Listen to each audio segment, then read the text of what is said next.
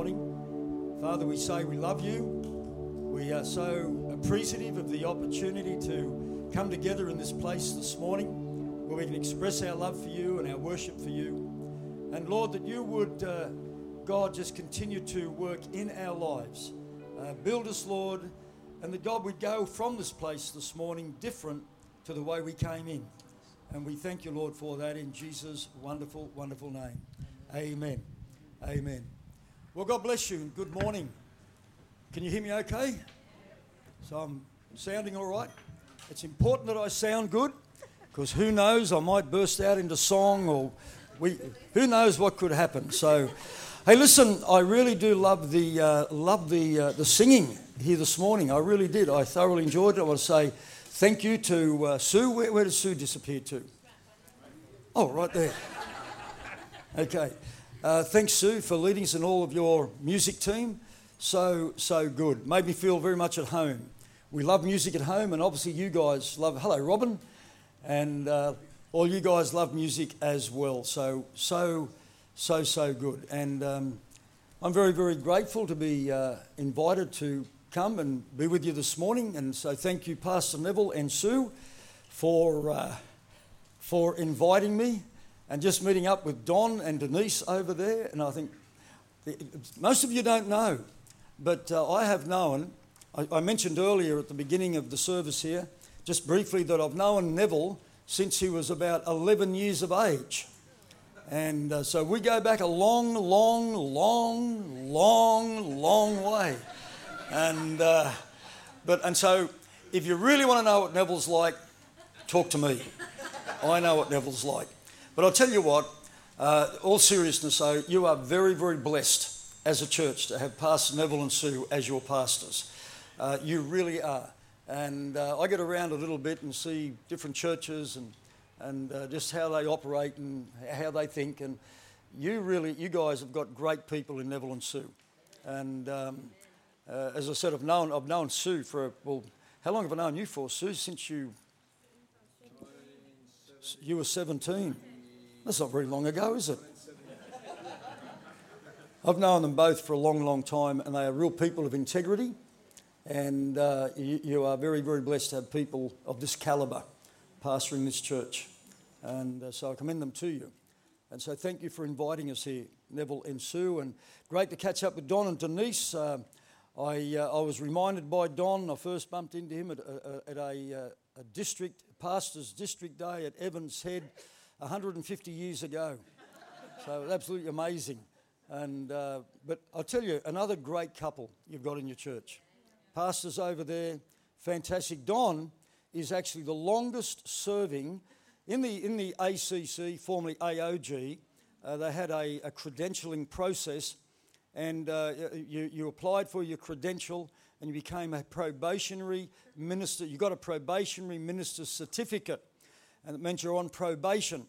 And Don over there had his probationary minister's certificate, or PMC, for how long, Don? Is that long? He's forgotten. But he was on probation as a pastor longer than any other pastor in our movement in Australia's history. That's true. That is true. No one has ever been on probation as long as him, and he's proved himself over all those years. So he's obviously a very good pastor. Yes. So, and great to see Naomi and Robin there, and Laurie Hart, another great pastor. You guys are blessed. Where's Juliet? Oh, she's out doing children's church. But you're really blessed with some great leaders here in your church, and you should pray for them. Pray for them every day, and thank God for them.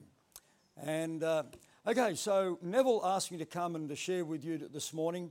And when I get invited to come to a church, I usually say to the pastor, I say, well, what are you preaching on? What would you like me to preach on? And Neville told me that he's been doing a series here. And I noticed on your screen up there, Motions for Devotions. And well, that's a good, classy, catchy phrase, isn't it? And but he's been talking about worship and different aspects of worship. And so I'm going to talk to you a little bit about worship this morning. And I asked Sue if we could sing that song. I'm coming back to a heart of worship. I was told by Sue last night that a fellow called Matt Redman wrote that song. And I think he's got some great insight into worship. The very fact the lyrics of that song tell me that he really understands what worship is, perhaps more than most believers in the world today. I love when he says, I'm coming back to a heart of worship. And then he said, I don't know if we can get the words up there again, but I've got a couple of them written down here. He said, it's all about you, Jesus. I'm coming back to a heart of worship, and it's all about you. It's all about you, Jesus. It is all about you. And then he says, in the lyrics, in the song, he says, and I'm sorry, Lord, for what I've made it. And I got, when Neville said, I'm doing worship, talk on worship, I had that song going through my mind over and over again, because I love that song. It's one of my favourites. And I kept coming back to this line, and I'm sorry, Lord, for what I've made it. And I thought we might think about that a little bit this morning. Is that what have we made worship to be in our culture? We work over in India, as Neville and Sue, and your church does a lot in the area of Turkey and among Muslim people. We do a lot of work among Hindu people and Muslim people in northern India. And different cultures have different approaches to the way they do things, and that includes churches as well.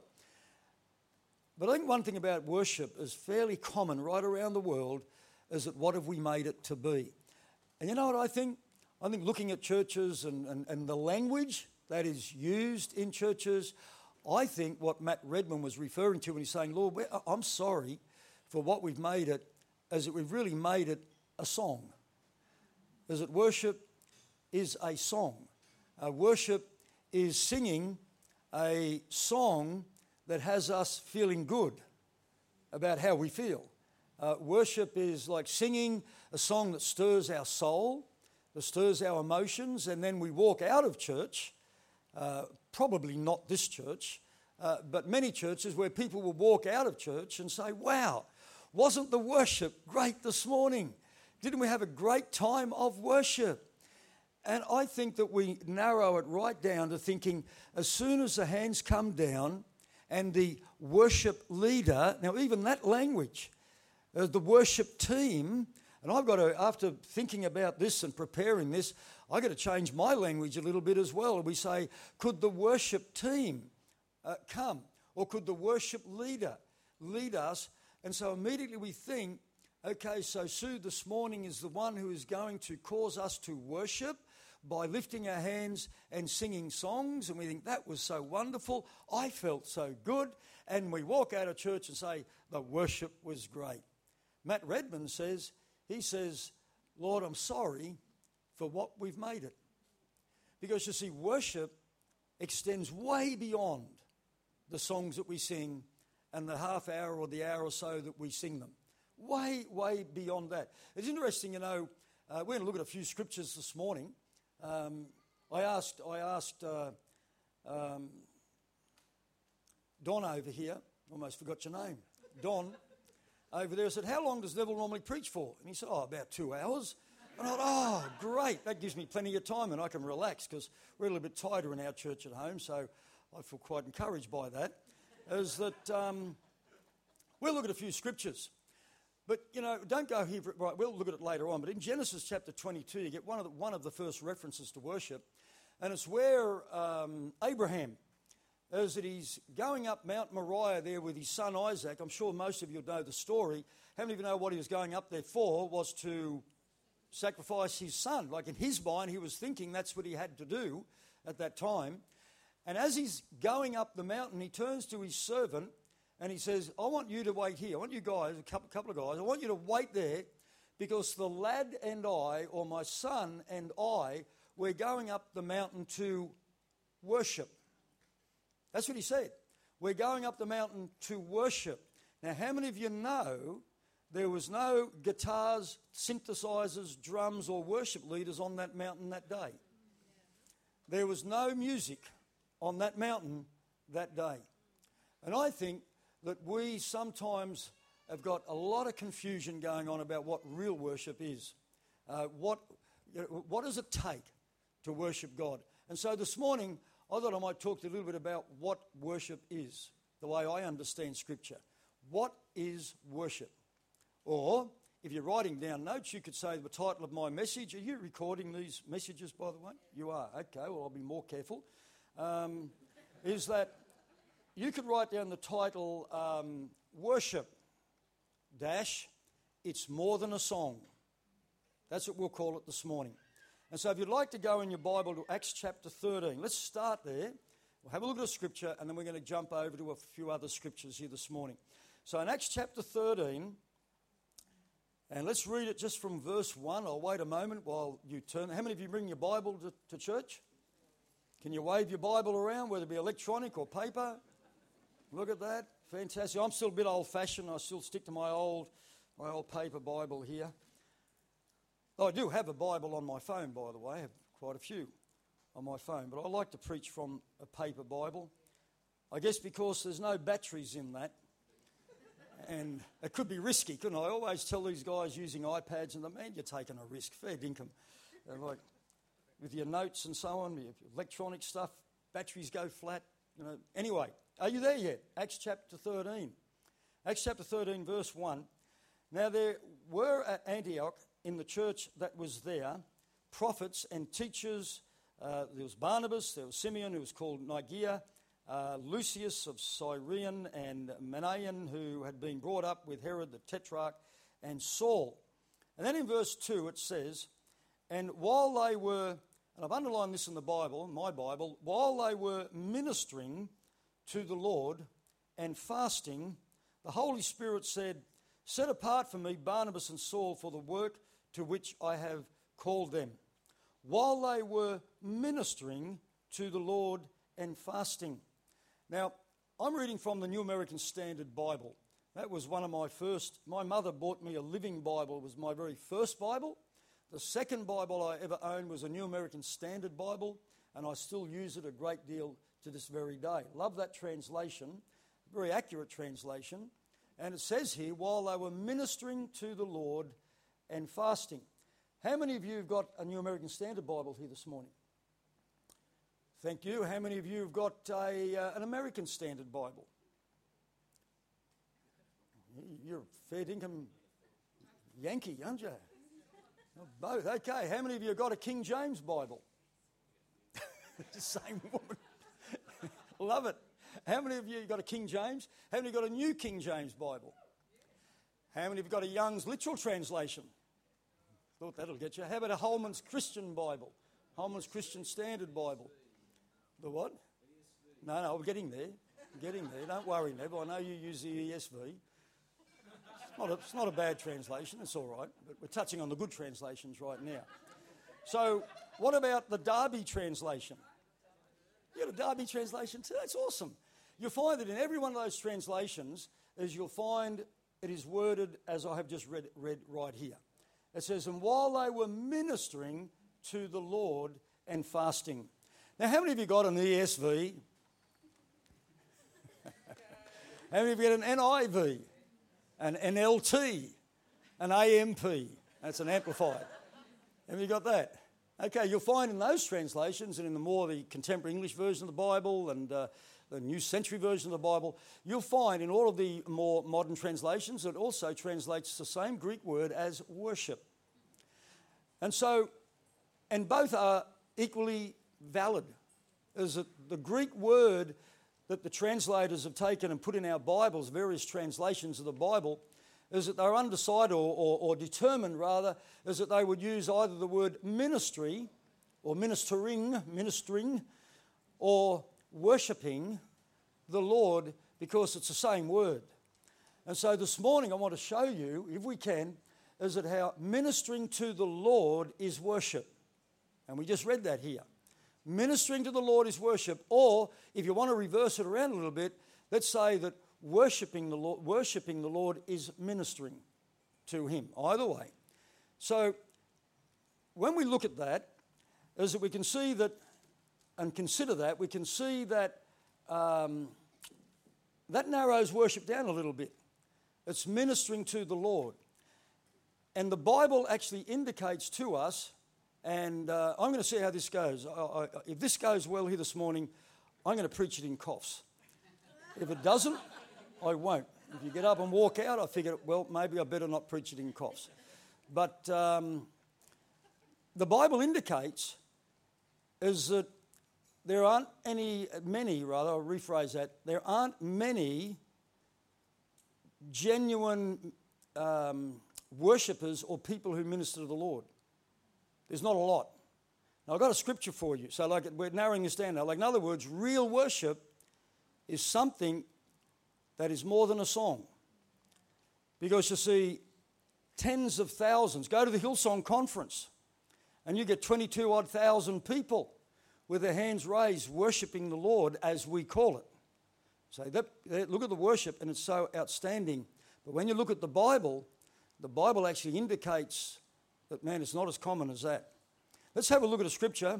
I'll just read it to you to save a little bit of time. John chapter 4, verse 23, and I'm reading from the Amplified Bible. And it says, a time will come, Jesus talking to the woman at the well, and they're talking about worship. And he says, a time will come, however, indeed it is already here, when, and the Amplified Bible says, the true, genuine worshippers will worship or minister to the Father in spirit and in truth, for the Father is seeking just such people as these as his worshippers or as his ministers. And I want to put it to you this morning, is if God the Father, who's got more than 20/20 vision, I mean, he can see real clear, is that if he's got to actually be seeking out people who are genuine, true worshippers, I want to put to you, it's a lot more than just a whole gathering of people standing in a service and singing songs. Because that's not hard to find at all. But Jesus here is saying that God has actually got to seek out people who are genuine, who are true worshippers. And when I read that, that tells me there can't be a lot about. Must be a limited number of worshippers about. Now you've gone real quiet on me. I knew you would when I made that statement. And so we're going to look at it a little bit deeper here now. And we'll say, okay, let's just reinforce that or dig that verse a little bit deeper. So go to the book of Ezekiel, if you will. Let's go to the Old Testament. Jump over to Ezekiel, and we're going to come back to the New Testament shortly. But let's have a look at a very, very challenging scripture here in chapter 44, Ezekiel chapter 44. And as I said, I thought I'd try all this out on you first, and we'll see how it goes. Ezekiel chapter 44, and I'm just waiting for you to turn there because it's very important that you follow me. Ezekiel chapter 44, and reading from verse 4, and again I'm reading from the New American Standard Bible. Chapter 44, verse 4. Then, verse 4, then he, that is God, brought me, that is Ezekiel, by the way of the north gate to the front of the house. Now, what I'm going to read this morning here in this scripture, it's talking about the house of God. Now, the New Testament church is known as the house of God, one of the names. So we're the house of God. Okay. Old Testament, he's talking about the house of God. And God said to Ezekiel, and I'll read that again. Then he brought me by the way of north gate to the front of the house, we're talking about God's house, and I looked, and behold, the glory of the Lord filled the house of the Lord. So we're talking about God's house. And I fell on my face. And the Lord said to me, Son of man, mark well, see with your eyes and hear with your ears all that I say to you concerning all the statutes of the house of the Lord and concerning all its laws, and mark well the existence of the house with all exits and the sanctuaries. Obviously he's saying to Ezekiel, I want you to really check it out. I want you to look at the house. And then in verse 6, now get this, then God says, and you shall say to the people of the house, I want you now to talk to the people of the house. Then have a look at it in verse 6. I don't know what your Bible says, but he says, the rebellious ones. I want you to talk to the people of the house, and I've underlined that in my Bible, the rebellious ones. Now, how many of you know is that there can be rebellious people in the house? Now, not in this house, of course. I mean, I know that. But generally, there are people in the house that God looks at and says, they're the rebellious ones. Now, I'm not talking about, rebellious as in people who get up and think, oh, that's wrong, and throw chairs at Neville while he's preaching and walk out. I don't mean that sort of level of rebellion, but I'm talking about people who, they're nice people. They come to church, they actively involve in the service, and they clap Nev when he's preaching, and they lift their hands when Sue's leading songs, and they're great people. But then maybe, just maybe Neville and Sue, as your senior pastors, might make a decision that, look, we need to move the church in this direction a little bit, and we're going to do this, and then maybe there are people at times who might say, oh, I don't agree with that. Oh, I don't think that's right. I disagree with that, and actually resist or stand against God's anointed in the way they might want to lead. Now, of course, that doesn't happen here. I'm just saying that in this story here, this reading, is that God is saying to Ezekiel, I want you to talk to the people of the house, the rebellious ones. And then he goes on in verse 6, it says, in the house of Israel, thus says the Lord God, enough of all your abominations. This is what he wants Ezekiel to say to the people in the house. He's saying, the rebellious one, enough of you. Now, how many of you know what abominations are now? That's a big word. But, Proverbs chapter 6 tells us a little bit of what God calls abominations, and that could be like a lying tongue. It could be like a sowing of discord. That's an abomination. It could be any number of things. It could be devising wicked plans. That's what Proverbs 6 tells us. And then he goes on, have a look here. I think this is very inspiring. I know it gets better. It gets better. Verse 7, and then he says, when you brought in foreigners, this is Ezekiel now talking to the people of the house, when you, the people of the house, brought in foreigners, uncircumcised in heart, uncircumcised in flesh, to be in my sanctuary, to profane it, and even my house, when you offered, in other words, when you actively engaged in ministry, you offered my food and fat and the blood, for they made my covenant void. And this is in addition to all your other abominations. In other words, if we can spiritualize that a little bit, is that what the people of the house are bringing in people who weren't of God's way and allowing them to be involved in ministry, or compromising the values that God wanted to apply in the house. And so now you've got people in the house who could be rebellious, people in the house who could be lying, people in the house who could be sowing discord, people in the house who are compromising in order to satisfy others, compromise the standards that God holds to. In verse 8, you have not kept charge of my holy things. This is Ezekiel now continuing to talk to the people of the house. God saying, talk to the people of the house regarding these things. Verse 8, and you have not kept charge of my holy things. Yourselves, but you have set foreigners to keep charge of my sanctuary. In other words, God's saying, I told you I wanted you to do certain things, but you didn't do it. You just got other people to do it who weren't of the standard or the value that I wanted them to do it at. In other words, you weren't faithful. And so, in the house, gee, you're gone quiet. They normally this quiet when you preach, Nev? No? Oh, they throw things at you, right. Well, no one's thrown in it yet. But in the house, in this reading, as we can see there, that, okay, so you've got people who are rebellious, people who commit abominations, people who are compromising, people who are unfaithful. Like, in other words, they say, oh, yeah, I'll be there, Nev, but then don't turn up. Oh, yeah, no, I can do that. I'll fix all that up for you, but they don't. Anyway, we'll just move on. Verse 10, but the Levites who went far away from me, when Israel went astray, who went astray from me after their idols, shall bear the punishment for their iniquity. Verse 10 tells me that there can be people in the house who are not near God at all. Is that they can be far away from God and caught up in idolatry, or in other words, have other things in their life that are far more valuable to them than God is. Okay, so there's some really inspiring verses. But verse 11, the very next verse, is an amazing verse. Like, this is really out there. Have a look at verse 11. It starts in my Bible with the word yet. Everybody say yet. Yet. Yet. They, that is speaking of all of the people we've just talked about here, yet they shall be ministers in my house, yet they shall be ministers in my house. And in fact, it goes on and says, having oversight. Now get this, and this is real. I mean, man, I have been pastoring for 32 years. I have been a Christian for 39 years. Now get this, I have seen people in God's house ministering who are a long way from God. I remember a pastor pastoring in our movement for years, committing adultery week after week with 2 women in his church, married guy, kids, getting up, preaching week after week, running his church, and the guy was a long way from God. And yet God still allowed him to stand behind the pulpit and minister and have oversight in the house.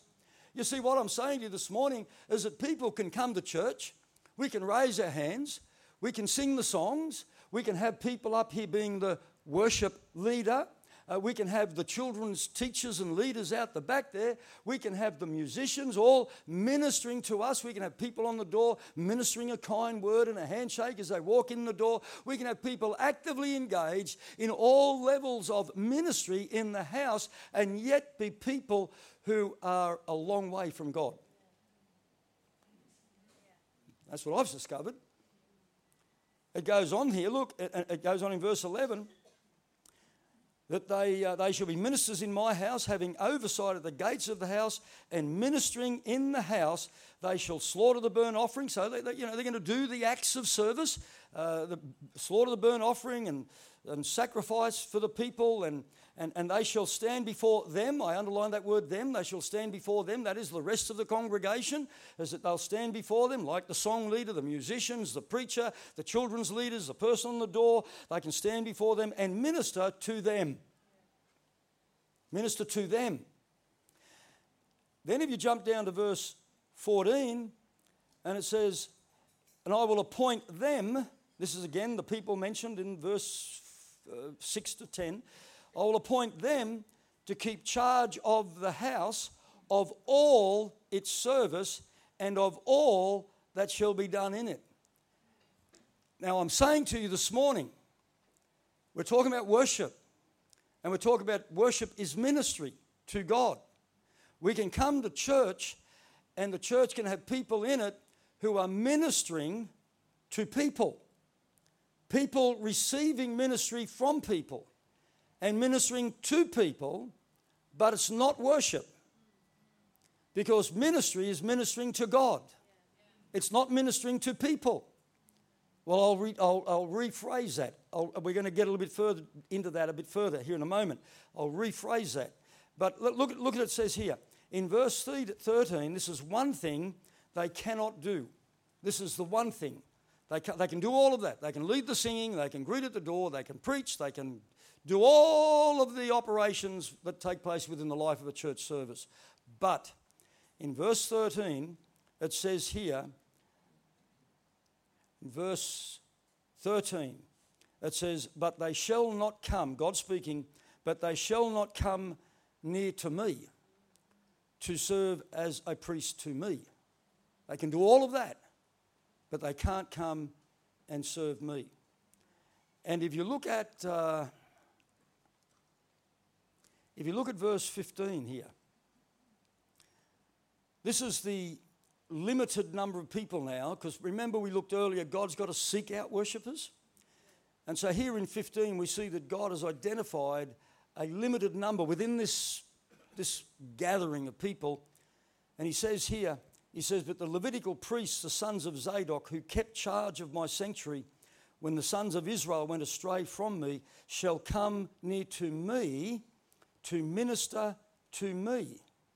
And they shall stand before me to offer me the fat and the blood, declares the Lord God. They shall enter my sanctuary. They shall come near to my table to minister to me and keep my charge. Let me read again out of the Message translation here.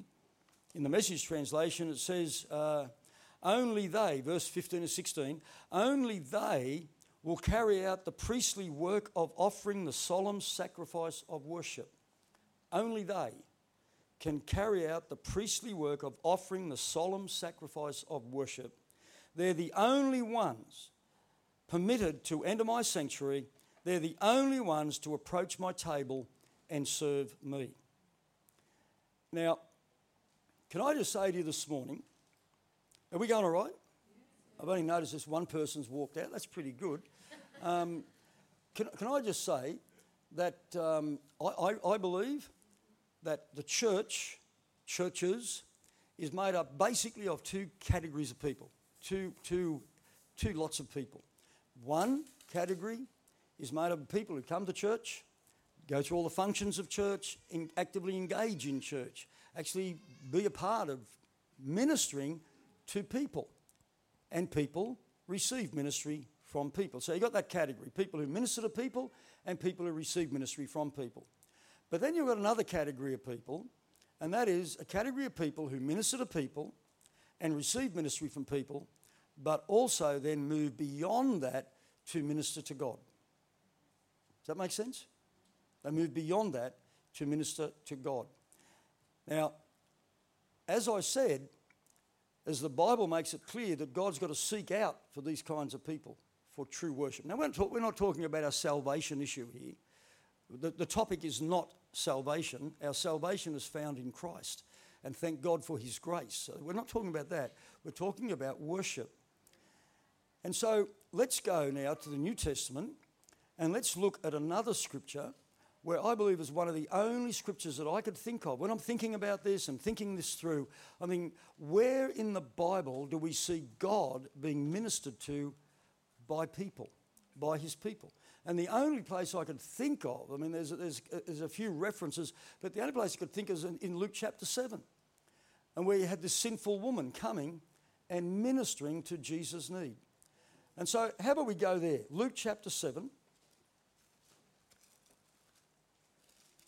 Is everybody normally this quiet, Nev? It's pretty scary up here, you know, looking at all you. Just, no one's smiling at me or anything. Good, thank you. Okay, so Luke chapter 7. Let's have a look at this. Let's read from verse, because I believe this is one of the only passages of Scripture I can find anyway, where a person is actually ministering to Jesus. And so we see there in verse 36. Now one of the Pharisees was requesting him to dine with him, invited Jesus to come have a meal. And he entered the Pharisee's house and reclined at the table. And behold, there was a woman in the city who was a sinner. And when she learned that he was reclining at the table in the Pharisee's house, she brought an alabaster vial of perfume. And standing behind him at his feet, weeping, she began to wet his feet, or your Bible might say wash his feet with her tears, and kept wiping them with the hair of her head, and kissing his feet and anointing them with perfume. Let's just leave it there for a moment. We'll look at verses further on in a moment. Here's a story where this woman, she hears that Jesus is at this certain Pharisee's house, and so she pretty well invites herself. She certainly wasn't invited by the Pharisee, that's for sure. So she invites herself and she turns up. And she turns up for the purpose of ministering to Jesus. And in this story here, I believe we see what true worship, genuine worship, involves in this story here. And here they are. You ready? I'm going to go through them quick, and then we'll look at then the results of true worship. What happens when we truly worship God? But here they are. Number one is true worship involves true repentance. Now, this woman here is weeping. We notice that in verse 38. She's weeping. And how many have ever heard of tears of repentance? 2 Corinthians chapter 7, I think, makes reference to tears of repentance. Why do you think she was weeping, I ask myself? Well, why was she weeping? Well, I reckon she was weeping because she's found herself in the presence of God Almighty. She's found herself in the presence of Jesus. Come on. And she's a sinner. I mean, she's a rogue. I mean, she's got a bad reputation, and suddenly she finds herself right here with Jesus, and she's starting to burst into tears. I would say it's because she's deeply sorry for the kind of life that she'd been living.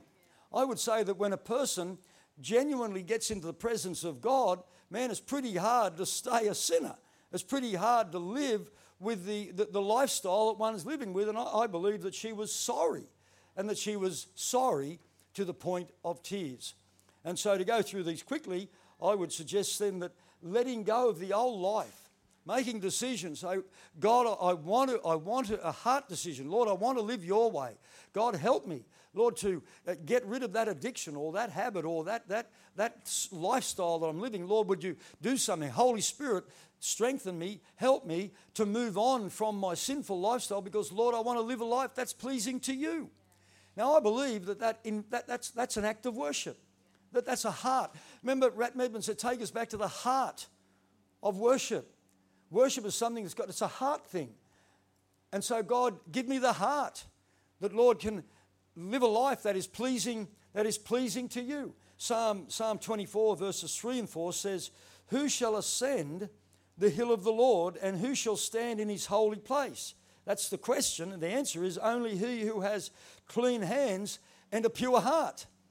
So who can really come near to God? Who can actively engage in true worship? But people who've got a genuine heart to say, Lord, I'm doing things wrong at home with my wife. I'm beating her up, and God, I don't want to. That's just a bad illustration there, right there.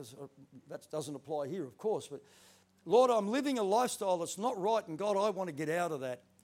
That's the very first thing that worship involves. If you can't get past that, you can't worship. The second thing, it involves service. Now, when I read this in verse 38, it's pretty obvious to me is that she's carrying out an act of service. In verse 38, we see there that she's washing his feet with the tears that she's weeping with. She's washing his feet. The question is, why was she washing his feet? Well, to me, it's pretty obvious. It's because his feet were dirty. And the reason his feet were dirty is because no one washed them. Now, the custom of the day, as I'm sure many of you would be aware, is that back then in Bible days, in that culture, is that people, they wore sandals and they walked around on dusty, dirty roads. They didn't have tarred roads like we've got today. And they'd rock up to someone's house as a guest, and immediately the owner of the house would then provide the lowest of low servants with a bowl of water to wash the guests' feet as they would walk into the house, so they got clean feet. And yet, in this instance, no one washed his feet. Look at verse 44. Have a look here in verse 44. And turning towards the woman, Jesus said to Simon, Simon was the name of the Pharisee who owned the house, who invited him. And Jesus said, do you see this woman? I entered your house. You gave me no water for my feet, but she has wet my feet with her tears and wiped them with her hair. In other words, you didn't provide anybody, any servant, to wash my feet. And so this woman saw a need, and she stooped down to take the lowest role as the lowest of low servants to wash the Lord Jesus' feet. It's interesting if you jump, well, we won't jump back there right now because you haven't got a Lexham English Bible. Excuse me, madam. Do you have a Lexham English Bible? It seems you've got every other translation there. Probably you have. Very good. You're a very studious Bible student. The Lexham English Bible says this in Acts chapter 13, verse 2, with most other translations either translate as they were worshipping the Lord and fasting or as they were ministering to the Lord and fasting.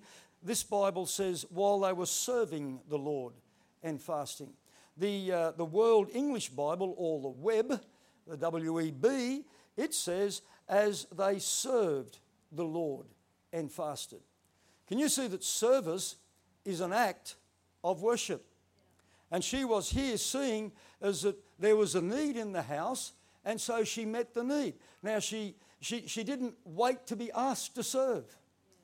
She didn't walk in and just stand there and look around and just, wait. She didn't wait for recognition to be served. In fact, you look in verse 38 here, is that she was standing behind Jesus. I mean, she wasn't standing out the front. There was no prominent role for her, and yet she serves. She wasn't waiting for some kind of reward for service. In fact, when we look at the story, and we will in a moment, is it actually cost her to serve. It cost her. There was no recognition. There was no reward. It was a low, and yet she put her hand up and said, I see a need and I'm going to serve. And so can I say to you this morning is that the number one thing that that worship involves is a repentant heart. And the second thing is then have a heart to serve, to see a need. And to see, man, the driveway out there is filthy. I think I might get, it's not this morning because someone served and someone cleaned it. But to have a heart to serve, that serving is an act of worship. How are we going? The next thing I see here is that worship involves not hiding our love for Jesus. Having an open, demonstrative love for Jesus. In verse 38, we read there that she kissed him. Now, in verse 47, it tells us why she kissed him. Have a look, because she's wiping his hair wiping his feet with her hair. She's not trying to dry his feet with her kisses, using her hair for that. In verse 47, it tells us why she kissed him. And for this reason, verse 47, I say to you, Jesus says, he says, her sins, which are many, have been forgiven, for she loved much. She loved much. But he who was forgiven little loves little. He's talking to Simon there in that instance. And he's saying to Simon, Simon, this woman is kissing me because she loves me much. And she loves me so much as she doesn't care who knows she loves me that much. Because if you look in verse 45, it's a great reading this. In verse 45, he says to Simon again, he says, you gave me no kiss. You didn't give me any kiss at all. But she, since the time I came in, has not ceased to kiss my feet. Now here she is, as she's down at the feet of Jesus, he's going,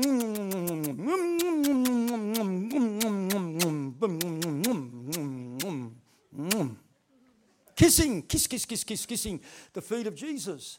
And the people, I mean, you imagine the scene. I mean, here's a house of Pharisees. I mean, the house is full of the Pharisees' guests, very righteous sort of people. And here is this woman of ill repute down kissing the feet of Jesus. Couldn't you imagine what was going through their minds? I mean, have a look at verse 39. I'll tell you what's going through their minds.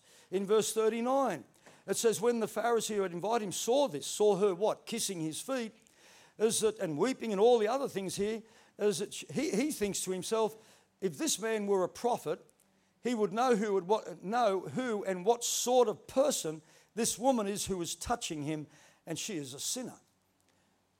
I'm going to touch on that a little bit in a moment because I got 2 hours to preach here this morning. So I'm going to come back to that in a few minutes here. But what I'm saying is this, is that she loved Jesus that much. She did not care what the crowd thought.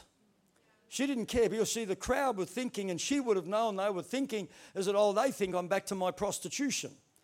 I don't care what they think. I just want to love Jesus. How many of you are in love with someone?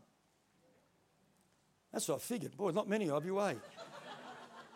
How many of you are married? Come on, don't be embarrassed about that. How many of you got children? How many of you got mums and dads? Do you love them? How many of you going out with someone? Young people here, got a boyfriend, girlfriend. You two married? You two married? You are? Oh, okay. You two married? Are you good friends? Do you go out together? Are you boyfriend, girlfriend? Why not? It's not a bad looking bloke. She's a nice looking girl. What's wrong with you? Fair income. Are you two married? Okay. You know what I found over the years? I've been married for 44 years, I think I've been married. Unbelievable. Young bloke as young as me, hey, 44 years. But anyway, and I found over the years that when you really love someone, it's not hard for other people to tell. What do you reckon? I mean, don't people who love one another, don't they occasionally give one another a hug? Isn't that right? Don't they do things for one another? Doesn't their language show you that they love one another? Sweetheart, darling, honey, language. Doesn't their activities or they'll take them out, they'll go play. I mean, it's not hard to tell whether they're going to hold hands, they're going to walk down the road together. I mean, here's this husband, he's got his hand on his wife's leg there. And I mean, you can tell they're together. I mean, it's not hard to tell. And so what I'm saying to you is, what does true worship involve? It involves living a life that conveys to people in the world around about us that, man, I love Jesus.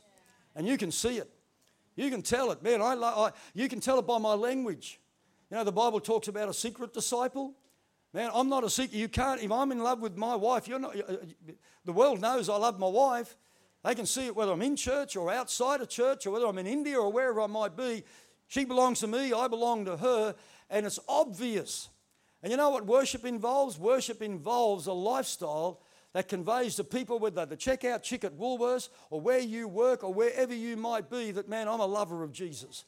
And I don't care what you say, but I'm never going to use his name in a bad way. And I'm going to live at this standard because I love Jesus and I want to please him. And that's worship. That's what worship involves. Worship involves repentance. Worship involves, what have we looked at? Worship involves a serving heart, an ability to see something that needs to be done and do it. Worship involves an unashamed love for Jesus. And I got quite a few. Worship involves humility. What's humility? I mean, this whole scene speaks of humility. And humility basically is simply doing what God tells us to do. That's you know, people say, oh, I'm very humble. I'm very humble because I walk with my head down and, you know, and I don't put myself forward. I'm a really humble person and I don't want to be. That's not humility. That's dumb. Okay, that's not humility. Listen, humility, look, in Philippians chapter 2, verse 8, it says, Jesus humbled himself by being obedient. He humbled himself by being obedient. And I love this scripture, Numbers chapter 12, verse 3. This is the funniest scripture in the whole Bible. If you've got a sense of humour, you'll laugh at this. Is that Moses, it says here, Moses was the most humble man on the face of the earth. And here's the joke, is that Moses wrote it. How weird's that one, eh? I am the most humble man on the face of the earth and I'm going to write it down for everybody to know it. And you think, man, what a guy, an arrogant guy, full of pride. In fact, the sons of Korah, over in, I think it's Numbers 16, I think it is that they actually stand back accusing Moses for putting himself up. Who do you think you are telling us what we should do? And yet the Bible says, God said to Moses, you write down and say, you're the most humble person on the face of the earth. True humility is simply being obedient to God. And if you're called to lead, then you better lead well, because that's being obedient to God. If you're called to sweep the floor, then you sweep the floor well. Whatever you're called to do, if you're called I got a Burmese family living in our house right now, and my wife's gone overseas, and this family, they're in our church, got no money. They had to move out of where they are, and they had nowhere to live. And here I am, I'm thinking, my wife's gone away for 2.5 weeks. I'm going to have a great time. I'm just going to be able to go home of a night, flick on the TV, put my feet up, relax, not talk to anybody, because I'm not a real people person. And I think this is great. And then I hear that this family have got to get out of where they are and they've got nowhere to move. And I feel the conviction, the word of the Holy Spirit, take them into your house. And I'm thinking, no, I don't want to do that. I don't really, true story, I don't want to do that. They don't like dogs, I got a dog. They don't like cats, I got a cat. 2 cats, actually. And I'm thinking, man, I don't want to do this. I just want to have some time on my own and stronger conviction. I want you to take them into your house and look after them. And so I did. Now, you could say I'm boasting. No, I'm not boasting, I'm humble. Because you see, true humility is that you will do what God tells you to do, even when it's not convenient. That's a whole different message. And that's one of the greatest reasons why people don't obey God, because it's not convenient. But that's a different story. Okay, so where are we? Finally, and I've got to finish up because I've gone almost for an hour and a half. No, I haven't. How am I going, Don? When do you finish normally, Nev? Truly. About now, do you? Oh, no, do you? Really? I'm only halfway through. I bought my longest message. I thought, good. Can I just? I'll try and finish by. I'll try by 11:30, but I don't think I can. But anyway, okay. I'll give you the last one though, and then we'll just touch on what worship does. Okay, so worship involves the fifth thing that worship involves is giving. I know. You thought that, you knew I was going to go here.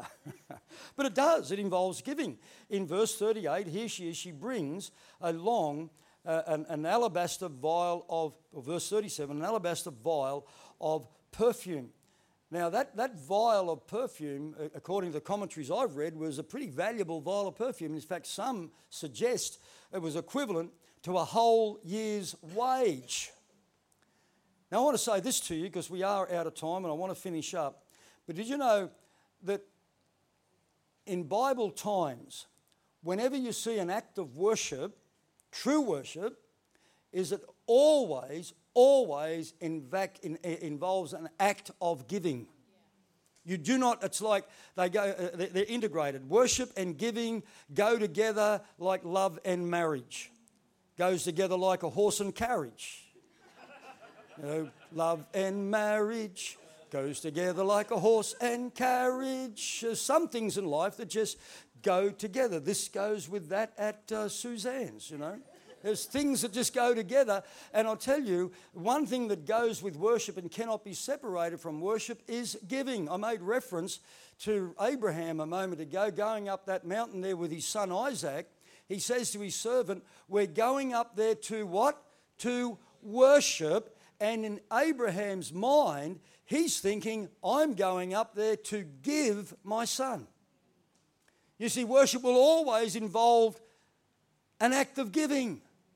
You look all the way through the Bible, from Genesis to Revelation, it is always an act of giving that accompanies true worship. In Matthew chapter 2, and in verse 11, you've got the story there of the wise men who come along and the birth of Jesus. What did they do? They came into that stable and they bowed down to worship by doing what? By giving. By bringing along a valuable gift, and they gave, and that was their act of worship. And you look all the way through the Bible, you go to Revelations chapter 4, verse 10, and you've got there the 24 elders, even in heaven, is that they're bowing down and they're worshipping the Lord, casting their crowns at his feet. An act of giving. In John chapter 4 and verse 23 there, or that story, in John chapter 4, you've got the woman at the well. And it's an amazing story on worship. It's a great teaching on the act of worship. And you know how that teaching where Jesus is talking to the woman, the very, very first word that was spoken, where Jesus starts to introduce about where you worship, how you worship, the heart of worship, the very first word that he spoke in that teaching was give. It starts with give. And he said, give me a drink. In other words, I want you to minister to me by giving me something. You give me a drink. And I'll tell you now, that's a story that goes right off into another sermon. You think about Matthew 25. And you think about there, we think, well, how do we give Jesus a drink now? Because you see, we're talking, the Bible is relevant for us today. How do we give a drink to Jesus today? Well, Matthew 25 tells us you see someone who's thirsty. You don't throw water up in the air. As you see someone who's thirsty. How do you minister to Jesus today? You minister to the needs of people. You bring a family into your home who's got nowhere to live. Is it you give a meal to someone who hasn't got a meal to eat? Is it you go to your neighbour or to the nations of the world? Man, there's a whole missions message on this, I can tell you. True worship involves meeting the needs of people. That's worship. Now look, can you understand why then the Bible says that God looks down out of heaven and he doesn't find many worshippers? Can you understand that? Because worship involves true repentance. Worship involves true servanthood. Worship involves a heart that will openly express its love for Jesus. Worship involves a genuine obedience, even to the little things and the big things to God. Worship involves a heart to give. Do you know that when you do your offering here on a Sunday morning, I personally believe that is a greater act of worship than you raising your hands in song. And you see, this is why the Bible says true worship's hard to find. But what happens when it is found? Okay, let me just finish now with this. This is what happens when true worship is found. Is the worshipper, and I've touched on this, so we're real quick, the worshipper receives criticism. Isn't that good? I am trying to lift this message a little bit. The true worshipper receives criticism. In verse 39, we saw the Pharisee criticizing her for her act of ministering to Jesus. And I'll tell you what, true worship will invoke in the non-worshipper a critical attitude. And they'll start to criticize the true worshipper. I'll look at them, trying to, look at them, looking like they're all holy, or look at them. You're doing out there trying to, earn some points or whatever. It will result in criticism. But on the other hand, this is what true worship will result in. In verse 39, come back to verse 39, we see there that while he was reclining, when the Pharisee who had invited him saw this, he said to himself, critical, and he would know, and he thinks he knows more than Jesus. He's a weird guy. Anyway, know who and what sort of person this woman is, and I've underlined this word, touching him. Now, true worship has us touching Jesus. Now, this house was filled with people, and there was only one person in the house who touched Jesus. Can you see how true worship is not that readily found? There was only one person who touched Jesus. And I get frustrated sometimes. I don't know whether you have it up here, but we have people down there that are super spiro sort of people, and I could become, I won't say it, but people who, they'll sing some songs and turn the lights down dim and have a wonderful emotional time soaking in God, and 4 hours, 5 hours, oh, wasn't God, we touched heaven. They touched nothing. You don't touch God like that. I mean, that's good. I'm not saying it's wrong. If you want to sit in a room with the lights turned dim and lovely sounds of music, that's cool. That's not evil. That's not wrong. There's nothing wrong with that. But it's not going to get you any closer to God. Is that all right to say that? The second thing that worship does, so it has you touching Jesus. And what an amazing thing to live your life being able to touch God himself. And then in verse 47 and 48, we read there that Jesus said, for this reason I say to you, talking to Simon, her sins who are many have been forgiven, for she loved much, but he who is forgiven little loves little. And the Pharisee said, Jesus said, he said to her, your sins have, he said this to the woman, he says to the Pharisee that, she loved me. And then in verse 48, he says to the woman, your sins have been forgiven. And can I say that true worshippers have an assurance of their forgiveness? They don't go through life wondering, I wonder if I'm saved, when they slip up or when they make a mistake or they do sin. Because let's face it, it wasn't for the grace of God, where would we be? None of us are perfect. But a worshipper has an assurance that I'm saved.